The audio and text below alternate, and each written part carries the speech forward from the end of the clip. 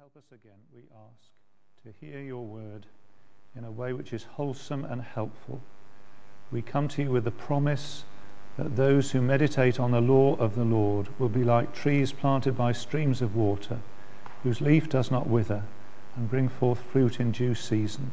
We pray that that might be applied to us now by the power of your Holy Spirit.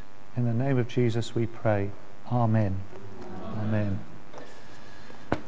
We haven't read a passage of Scripture because we've got quite a number of Scriptures to look at. We have been looking in the series about the love of God, and my target really is the idea of saying to everybody, God loves you, and saying we have got to be quite careful in how that's understood, what it is conveying, because the subject of the love of God is not simple, it is rich, and it is deep. So the first thing that we looked at was the way that God loves creation. And Lindsay had a verse, and I can't remember what it was. Was it his compassion is over all his works, or something like that? That was the one that you read out. Can you remember? When was that? It was 3 weeks ago, I think. You were sitting there, and that was... Yes, I think it was something like that, yes. So we sort of went in that direction and looked at the way that there's a sense of God's care and benevolence over everything. You know, he makes the grass grow, he makes the sun shine on good and bad alike, he gives food to the cows, and he makes places for the rabbits to live, and all those sorts of things, like in Psalm 104. And then, if I remember correctly, you got me worried now, Lindsay, whether I remember this properly, we looked at the love of God in the gospel, in the fact of the message of Jesus Christ coming to everybody. And we saw that as the Bible looks at it, there is a step change when the gospel comes. When the good news of Jesus Christ comes, it is a revelation of God's kindness and goodness that presumably wasn't there before. So there is a sense that just the fact of the gospel, the preaching of the gospel, is an expression of God's love towards this wicked world. And we also saw that that doesn't remove the fact of God's wrath against sin. So in that very, very famous verse, God so loved the world. Oh, help me. God so loved the world. He gave his only Son, that whoever believes in him should not perish, but have eternal life. So the should not perish, that's that's the other side of it. It's a revelation of love. Faith is the thing that brings us so that we don't perish, but if we don't have faith, then we would perish. So the love of God in the gospel. And then for those who do turn to the Lord in faith, that's somebody looking indifferent, but here's somebody in faith. And we saw there's a particular sets of teaching about the love of God to believers. And that was last week, and we said that there's a choosing love in which God chooses the people who are going to be his, and there was a steadfast love in which God sticks with his people through thick and thin, and there's this sacrificial love which is measured by the cross of Jesus Christ, that's how much God loves his people. And I have to say, we dealt with it in a very only scratching the surface sort of way, because that's a very deep subject and a very powerful subject. So anyway, had a go at it, and we're going to have a go this evening at this question of walking in the love of God. As God helps us walking in the love of God. So this is a subject for believers, for people who are Christians. If I'm a believer, how do I walk in the love of God. And I'm talking not about a particular crisis experience. I'm talking about what should be our regular day by day, week by week involvement in the love of God and experience of the love of God. Okay, so I'm just talking about ordinary things, really. I started doing some statistics, but I didn't finish doing the statistics. There's two particular words for love in the New Testament: agape, which is the noun, and agapeo, which is the verb. So if you add those up, 109 uses of agape and 106 uses of agapeo, is that 215, isn't it? So that's the favourite word, and that's a well-used word. Interestingly, in the Gospels, it doesn't crop up that much, apart from in John. John says quite a bit about agape. It also uses the other word, phileo, which doesn't crop up very much. The Father loves the Son, he uses agape, and in another place, the Father loves the Son, he uses phileo, so it's interesting. But agape is definitely the favourite New Testament word. So I did actually look up most of the uses of that and try to put them into some sort of order, and this is what I've come up with. I've got 5 sort of headings which I hope will help us to think about what an attainable, realistic, spiritual walk in the love of God. So here's my first heading. Love is the given context of all Christian self-understanding and experience and activity. That's a bit of a long sentence, fairly unwieldy, but what I'm trying to say is that's where Christians are at. So absolutely fundamental that for real Christianity, the swimming pool that we're in is not a swimming pool of guilt, and it's not a swimming pool of condemnation. The swimming pool that we find ourselves splashing about in is the love of God. It's the given context of all Christian self-understanding and experience and activity. It's not the only thing, but it's that's one of the bases, if you like. That's where we're at. So here are some verses. That's what we're just going to look at, some verses this evening. Romans chapter 5. Romans chapter 5, and we compare these two ways of looking at it. So Romans 5 verse 5. So what we usually do is people read a verse. I think everybody here would be reasonably happy with this. So we start over this side. So I'm going to go for Jack. Could you read us Romans 5 verse 5, please?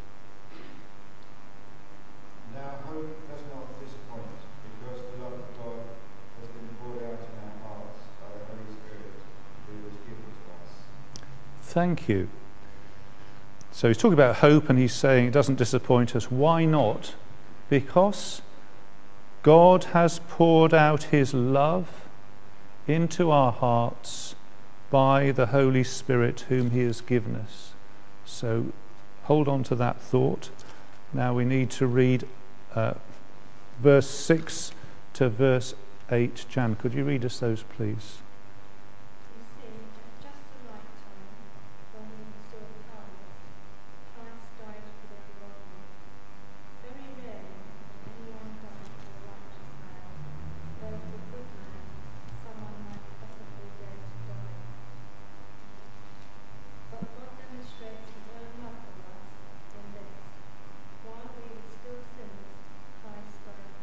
Thank you very much. There are two sides to a coin there. Let's take the verse 8 side. Here's the objective, outside of ourselves. Christ died for us.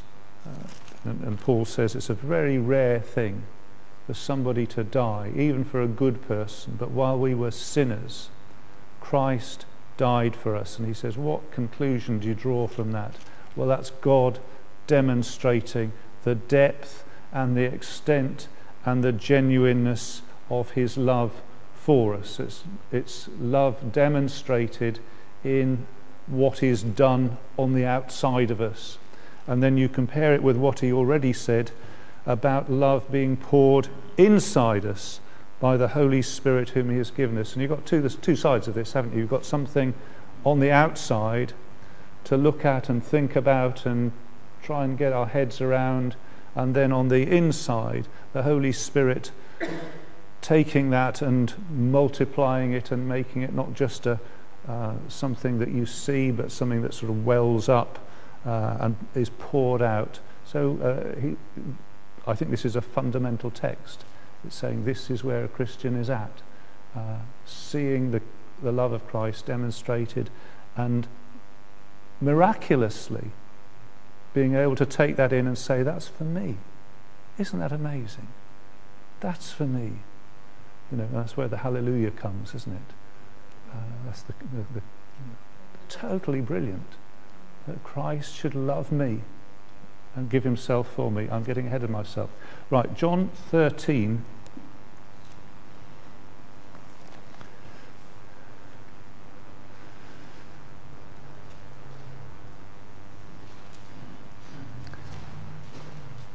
We'll come back to these verses, so we might as well do the whole lot of them. John 13, Jesus himself speaking, 34 and 35. Julia, could you read us those, please? John 13, 34 and 35.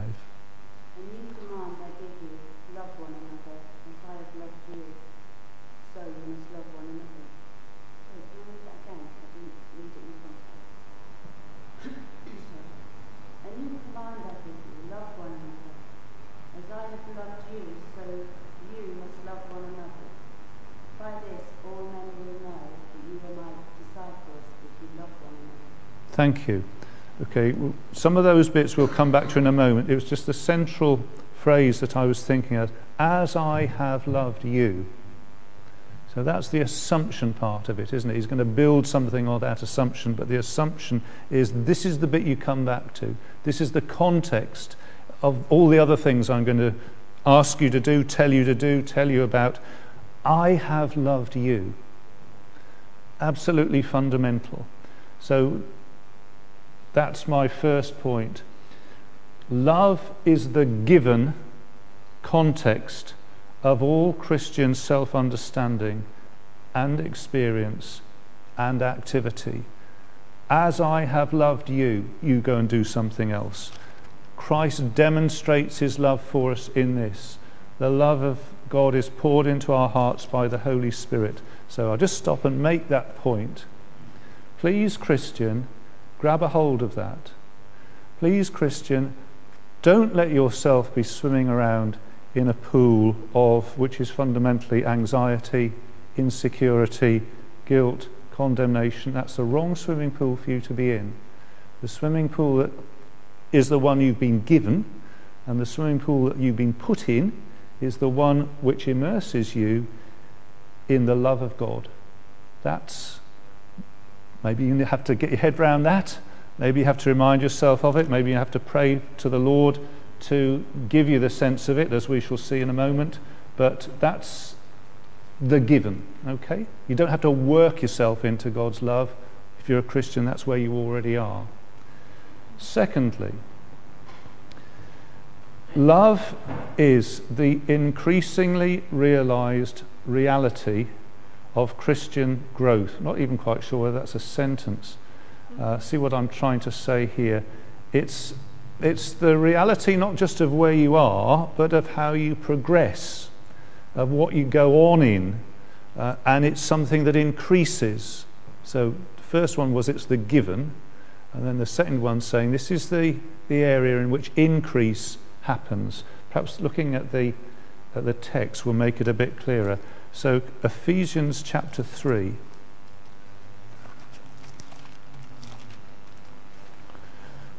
Ephesians 3, 17, something like verse 17 through to verse 19. Now, Arsena, have you got a verse 17 that says, "And I pray"? Yeah. Could you start there and take us through to the end of verse 19, please? And I pray that you, being rooted and established in love, may have power, together with all the saints, to grasp how wide and long and high and deep is the love of Christ, and to know this love that surpasses knowledge, that you may be filled to the measure of all the fullness of God. Thank you very much. So Paul says what I was concocting this peculiar sentence about. He says, this is where you are. Do you see that in verse 17? You are rooted and established in love. Okay, that's where you are. Don't have to get yourself there. That's where you are. The gospel puts you in that place. And he says, but it isn't just a static thing. Okay, this is where I am. Very nice. He says there's something of increase here. Look, verse 18. I pray that you may have power, together with all the saints, to grasp how wide and long and high and deep is the love of Christ. I want you to grasp something that you haven't yet grasped. You're rooted and grounded in love, but there's a sense of grasping more deeply, more, I don't know, because I'm still learning about this, but I think what he's saying is more compellingly, more lastingly, more powerfully, to realize that there's more to the love of God and the love of Christ than you've yet grasped. And he says, I pray that you would increase in that you would go on and grow in understanding this. And then it says in verse 19, and to know this love that surpasses knowledge. So I suppose he's wrestling with it as well, isn't he? He's saying, I can't quite put this into words myself. I want you to know something that surpasses knowledge. Do you see? There's something mysterious, something beyond analysis, something glorious about growing so that we might say again of the love of God, wow, never quite realized before how wonderful God's love is. Such love. That's what he's saying is on the agenda, an increasingly realized reality of Christian growth. Let's look at John 15:9. That's where we're rooted and there is growth as well. Now John 15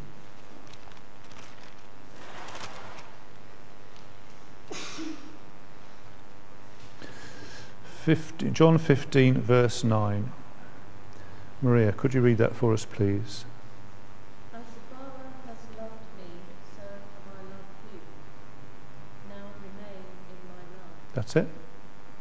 Okay, so this is the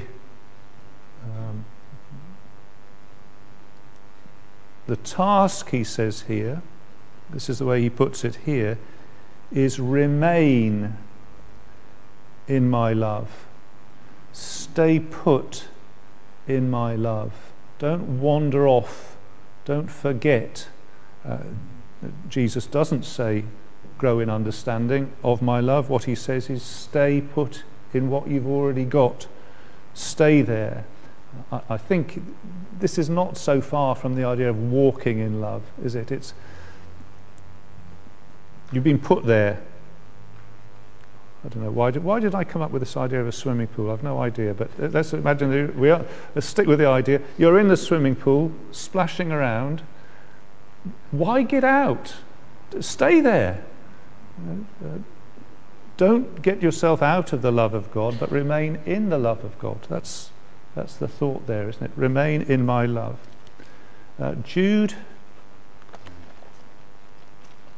doesn't have chapters, but it has verses. Jude 20 and 21. So again, not so much a command to grow, but there is a command in here vis-a-vis the love of God. Jude, verse 20 and verse 21. Chris, please. But you, dear friends, build yourselves up in your most holy faith and pray in the Holy Spirit. Keep yourselves in God's love as you wait for the mercy of our Lord Jesus Christ to bring you to eternal life. Thank you very much. So there's a growth command, which I take to be verse 20, build yourselves up in your most holy faith. And here the command regarding the love is to keep yourselves in it. Keep yourselves in God's love. Don't get out of that swimming pool. Don't pull out the plug so all the water drains away or something like that. But keep in that place. Keep in that position. Does that make sense? I think it makes sense.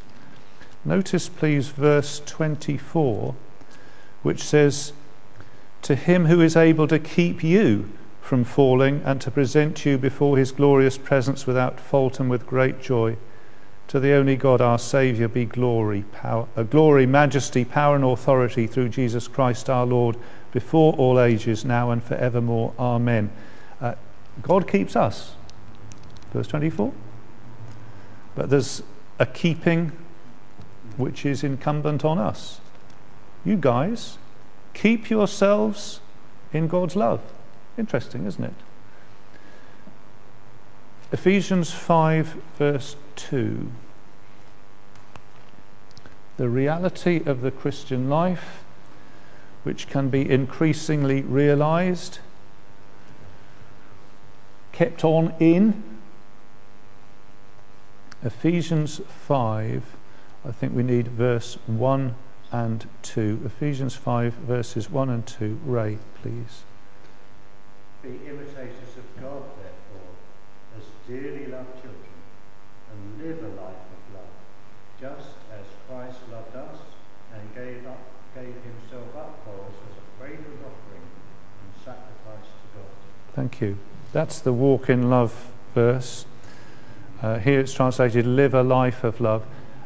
I find it very interesting that it is related to God. Be imitators of God. It's related to our adoption into God's family as dearly loved children, and it's related to the cross of Christ. Christ loved us and gave himself up for us as a fragrant offering and sacrifice to God. So that's the sort of context in which he says, now guys, you walk in love. Live a life of love. I think he's got a number of things in mind there, but see how it's all connected. It's connected to the love of God. It's connected to the cross of Christ. It's connected to us following that, observing that, modelling our lives on it, and living it. Walk in love. Galatians 2, verse 20 is the last one under this heading.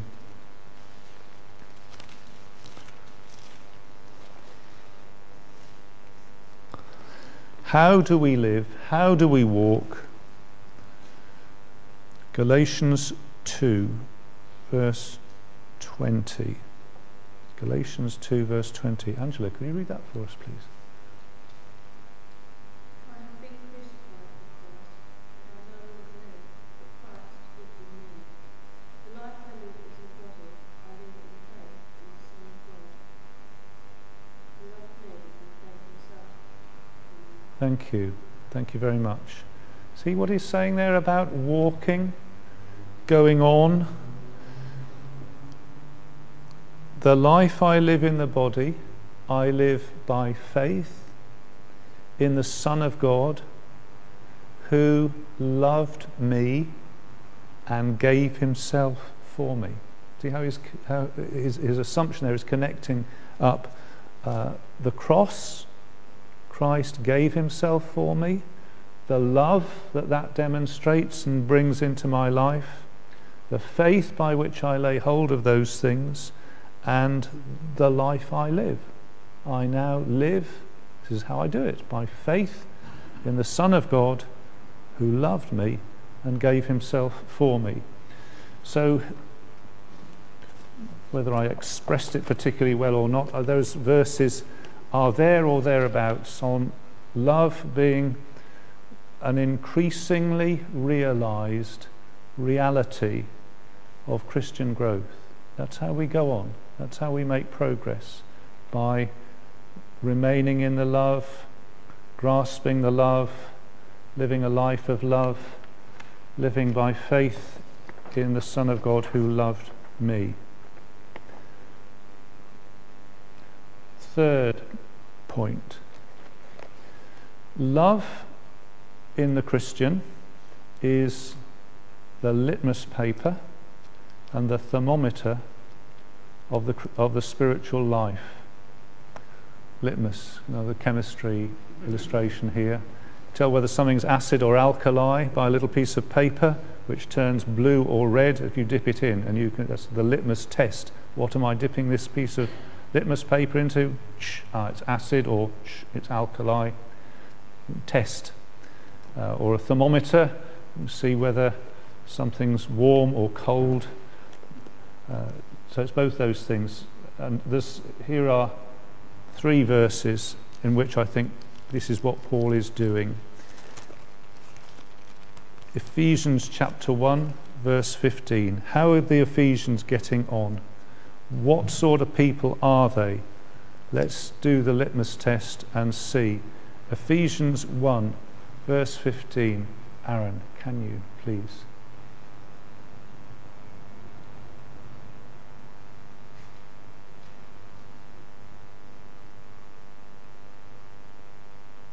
Therefore I also, after I heard of your faith in the Lord Jesus and your love for all the saints, Just give us the next phrase. can't cease to give thanks to you, making mention of you in my thoughts. Okay, thank you. So what was it that he heard about that made him start praying for them? Their faith and faith in the Lord Jesus and their love for all the saints, because they showed that they loved the brothers, they loved believers. Litmus test proves positive for presence of real Christianity. Colossians 1 verse 8.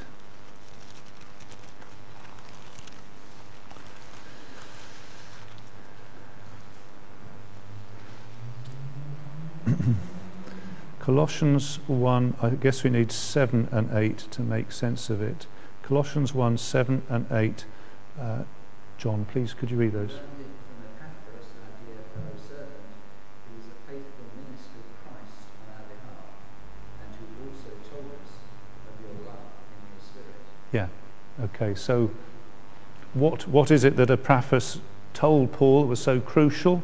Well, the answer is he told him, I'm sure he told him lots of things, but one of the things was this, that you are people who have love in the Spirit. The Holy Spirit has done something in you by which you are people of love. You love God, you love Jesus Christ, you're conscious of the love of God for you, and you love the brothers. It's a litmus test for the presence of real Christianity. And Philippians 2 verse 2, Philippians 2 verse 2, this is jumping right into the middle of quite a lot of things that he talks about, but Philippians 2 verse 2 will say something. Lindsay, could you give us that? Fulfill my joy by being like-minded, having the same love, being in one accord, one mind. Yes. Isn't it? What am I aiming for with you? What would I like to see on the thermometer? I'd like to see, well, a number of things. I'd like to see you being like-minded. I'd like to see you having the same love. I'd like to see you being one in spirit and purpose. So that's one of the things on the thermometer. One of the markings is how much love are they exhibiting. Do you see? That's what I'd like you to be growing in that. There's lots of other verses I could have quoted. I'm moving on. Number 4. Love is the basic currency of the Christian community. Colossians 3.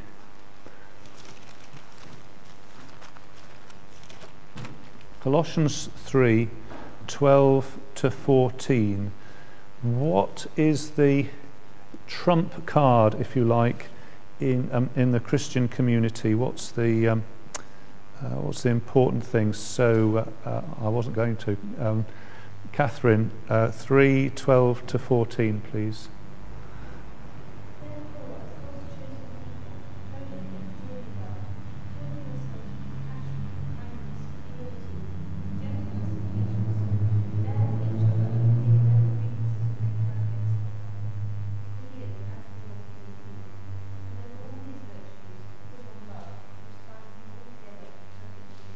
Okay, so if I say that it's the basic currency of the Christian community, this is all the other things, and love sort of tops them all off in the Christian community. Let's come back to John 13, 34, 35.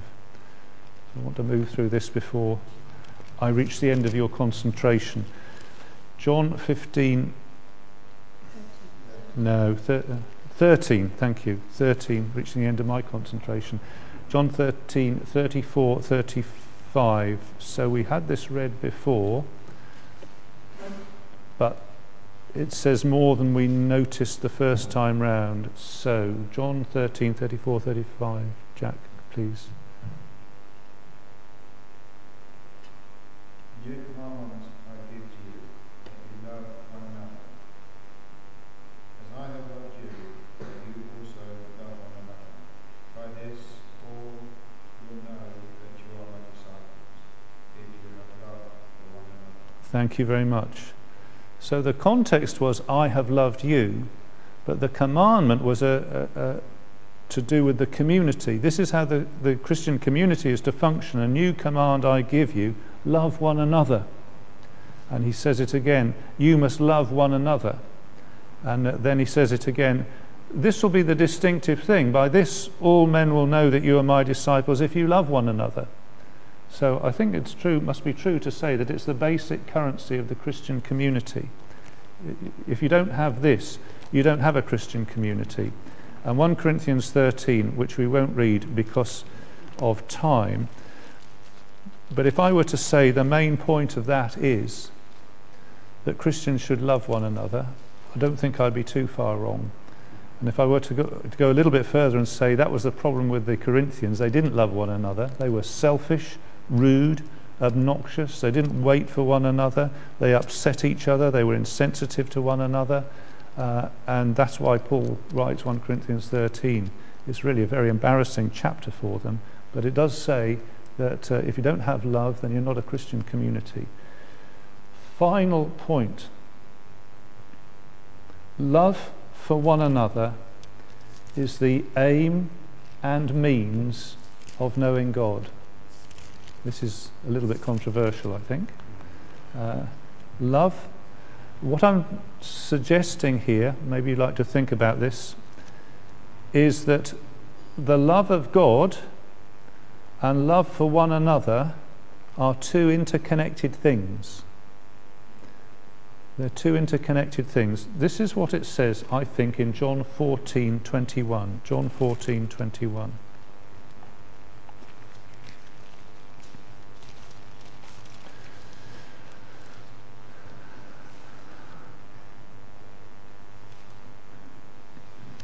John 14:21. Jan, could you read that for us, please? Whoever has my commands and obeys them, he is the one who loves me.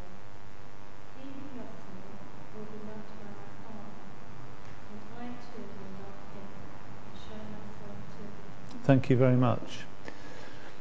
Now then, what's this verse saying?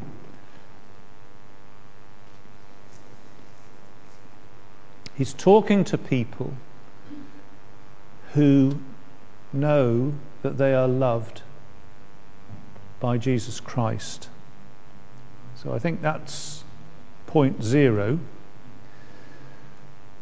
And then he talks about his commands and obedience. Whoever has my commands and obeys them, he is the one who loves me. So he's now saying, if you love me in response, that will mean that you obey me. And if you obey me, whoever has my commands and obeys them, he is the one who loves me. He who loves me will be loved by my Father. So if we love the Lord Jesus in this obedient way, we will be loved by the Father. So there is a love of the Father to the believer. And I too will love him and show myself to him.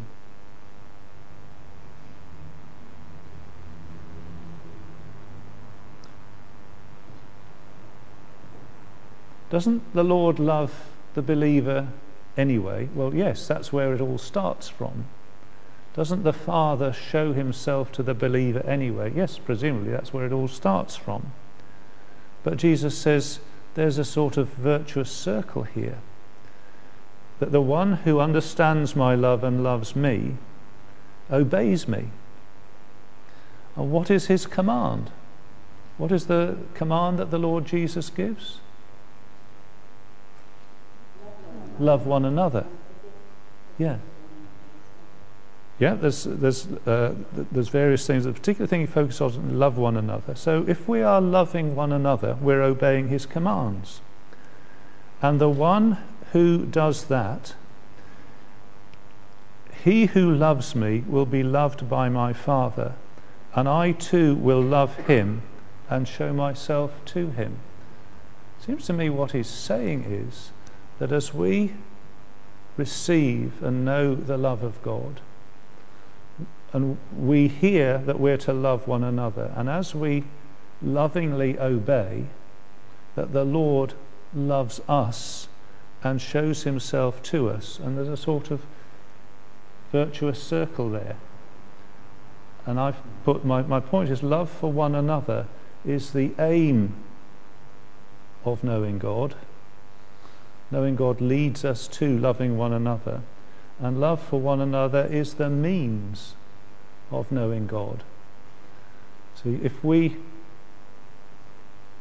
break the circle where we say, well, I understand God's love and I love God, but I'm not going to love these Christians, they're such a difficult lot, and we break it there, then that's breaking a circle that's meant to be completed, isn't it? We're meant to obey his command. What's his command? To love one another. If we love one another, then God reveals himself to us and comes and lives amongst us, and then we know God's love, and then we understand his commands, and then we love one another, and as we love one another, God reveals himself to us and comes to live amongst us. Do you see? Does that make sense? Yeah, I think so. Yeah. Yes.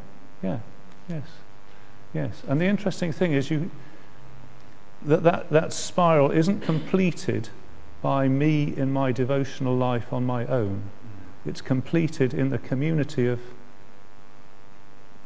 present company excluded, but difficult people, and loving them, and knowing, that's the way the spiral operates. We're in Christ, and we love those who are in Christ. That's an aspect of it. Yes. Love for the brother. So those are my points. Oh dear. Which were walking in the love of God. It's the context which we begin in. It's something that is the reality that is capable of staying in and growing in. Love for the brothers is the litmus and the thermometer of the spiritual life. It's the basic currency of the Christian community, and there's this spiral of loving one another and loving God.